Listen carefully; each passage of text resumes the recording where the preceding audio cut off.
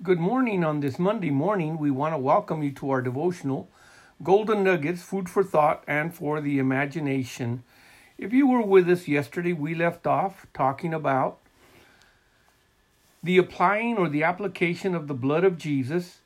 And we also were talking about in the scriptures the fact that Jesus is the first fruit and the blood had to be applied. And we asked the question, how was it applied? And we talked a little bit about how in the life of the believer, the blood can be applied also. And that's what we want to look at today. We want to look at these things. Now, Jesus, when he was here on earth, kind of a parallel to what was done during the time of the tabernacle, his blood was sprinkled 7 times in the tabernacle. And on earth, Jesus' blood actually was sprinkled, or his blood was shed in the garden while he was praying. His blood was shed when his beard and his face were beaten. His blood was shed when his head was crowned with the thorns. His blood was also shed when his back was smitten with the cat of 9 tails. And then also his blood was shed when his hands and his feet were actually nailed, and then his blood was also shed when his side was pierced. Now, the importance of all of this is that Jesus was recognized by John the Baptist as the Lamb of God that taketh away the sins of the world. Now, on chapter 11 of the book of Matthew, there's in the scripture, John has a little bit of doubt when he's put in prison before he's beheaded as to really who Christ is.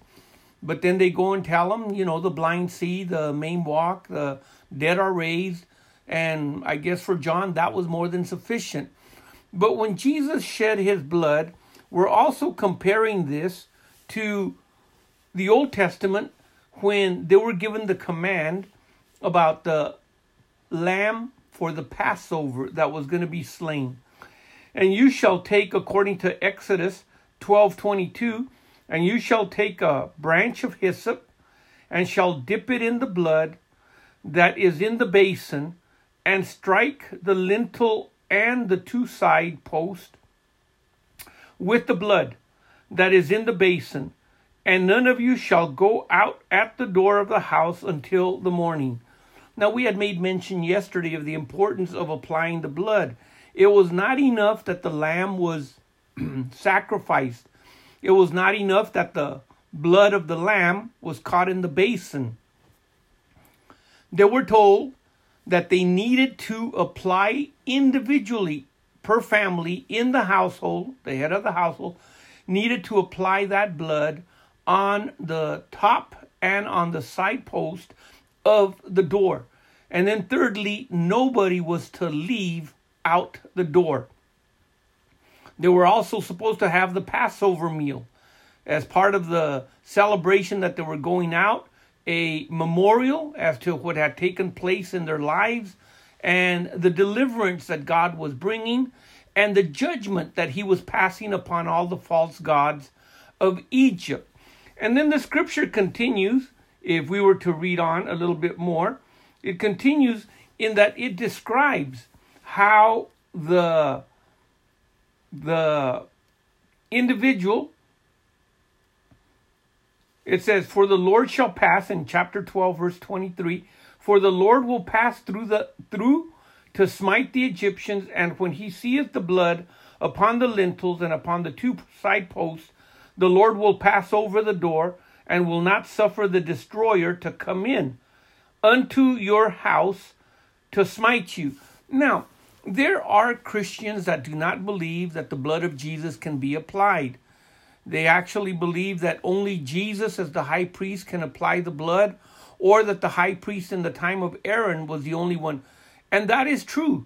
When it came to those things that the high priest was supposed to do, only he could apply the blood. But when we're talking here about the Lamb of God that takes away the sins of the world, when we're talking about the individuals of the Israelites that were going to be leaving Egypt, they were commanded how to apply the blood, where to apply the blood, when to apply the blood, and why to apply the blood. All of these things had a purpose. They had a pattern and they have a parallel.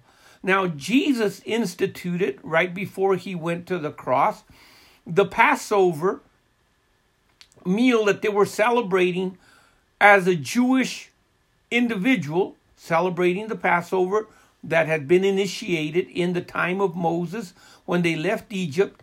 But at the same time, Jesus says, this is the blood of the new covenant. This is my blood which is shed, of which I shall not drink of the fruit of until in my Father's kingdom. So when we partake of the Lord's Supper and we partake of the cup and the breaking of the bread, we are celebrating that meal once again. We are reminding ourselves and remembering that we are under a covenant with God, a new covenant that was established with the blood of Jesus, which was applied in the heavenly places, in the heaven itself, when he entered in as the first fruit of God, and that is the Feast of First Fruits that we have been talking about. Now, in all of this, we had made mention, how was the blood applied? And we had made mention that the blood was applied in the time of Moses with hyssop. That's how it was applied. And then, of course, we talked about what Jesus went through when he was on the cross and how they brought that stick of hyssop and put vinegar on it, and they brought it up to his mouth. And then we talked about the book of Revelation, that they overcame him, talking about Satan, with the blood of the Lamb, with the word of their testimony, and they loved not their lives unto death. So the blood had to be applied. The high priest applied it with his finger. Now, when we talk about the finger, let's make mention about the finger of God. When we make mention about the finger of God, we're actually talking about what Jesus had to deal with when the Pharisees and the Sadducees accused him of being possessed, and by the Beelzebub, that's how he was casting out devils. But Jesus tells them in Matthew 12:28, but if I cast out devils by the Spirit of God, then the kingdom of God is come unto you. But in Luke, in the book of Luke, it actually uses the phrase, it said, but if I, in Luke 11:20, but if I with the finger of God cast out devils, no doubt the kingdom of God is come upon you. So Luke uses the finger of God, while Matthew uses the Spirit of God. So literally we're saying the finger of God is the Spirit of God. It is the power of God. He is the power of God. If we were to look at Exodus 8:19, it says, the magician said unto Pharaoh, this is the finger of God. And Pharaoh's heart was hardened, and he hardened not unto them as the Lord had said. In other words, the miracles that were taking place. Exodus 31:18. And he gave unto Moses, when he had made an end of communion upon Mount Sinai with the 2 tablets of testimony. Notice the tablets of testimony. Of stone written with the finger of God. And they were written with the finger of God twice. Just like Jesus in the book of John, chapter 8, stooped down when they brought that woman that was accused of adultery. He stooped down and he also wrote twice on the ground. And of course, that's not what the study is about, but we're talking about the use of the finger of God.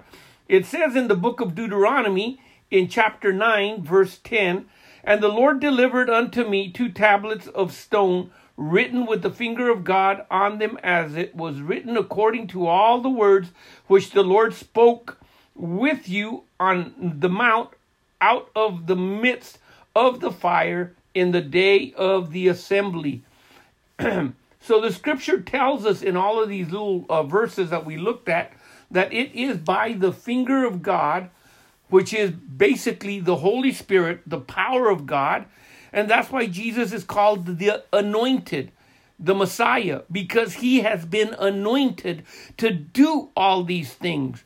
He was anointed just like the holy priest was, the high priest was anointed with oil. So Jesus also is anointed with the oil of the Holy Spirit himself and has been able to accomplish these things.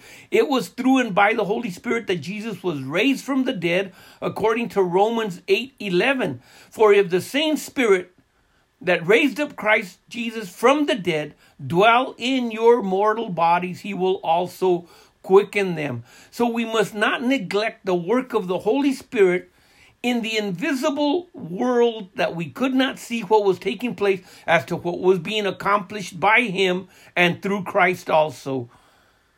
Remember, he offered himself through the eternal Spirit as a sacrifice unto God. Consider that food for thought and for the imagination until we meet again in Jesus' name. Amen.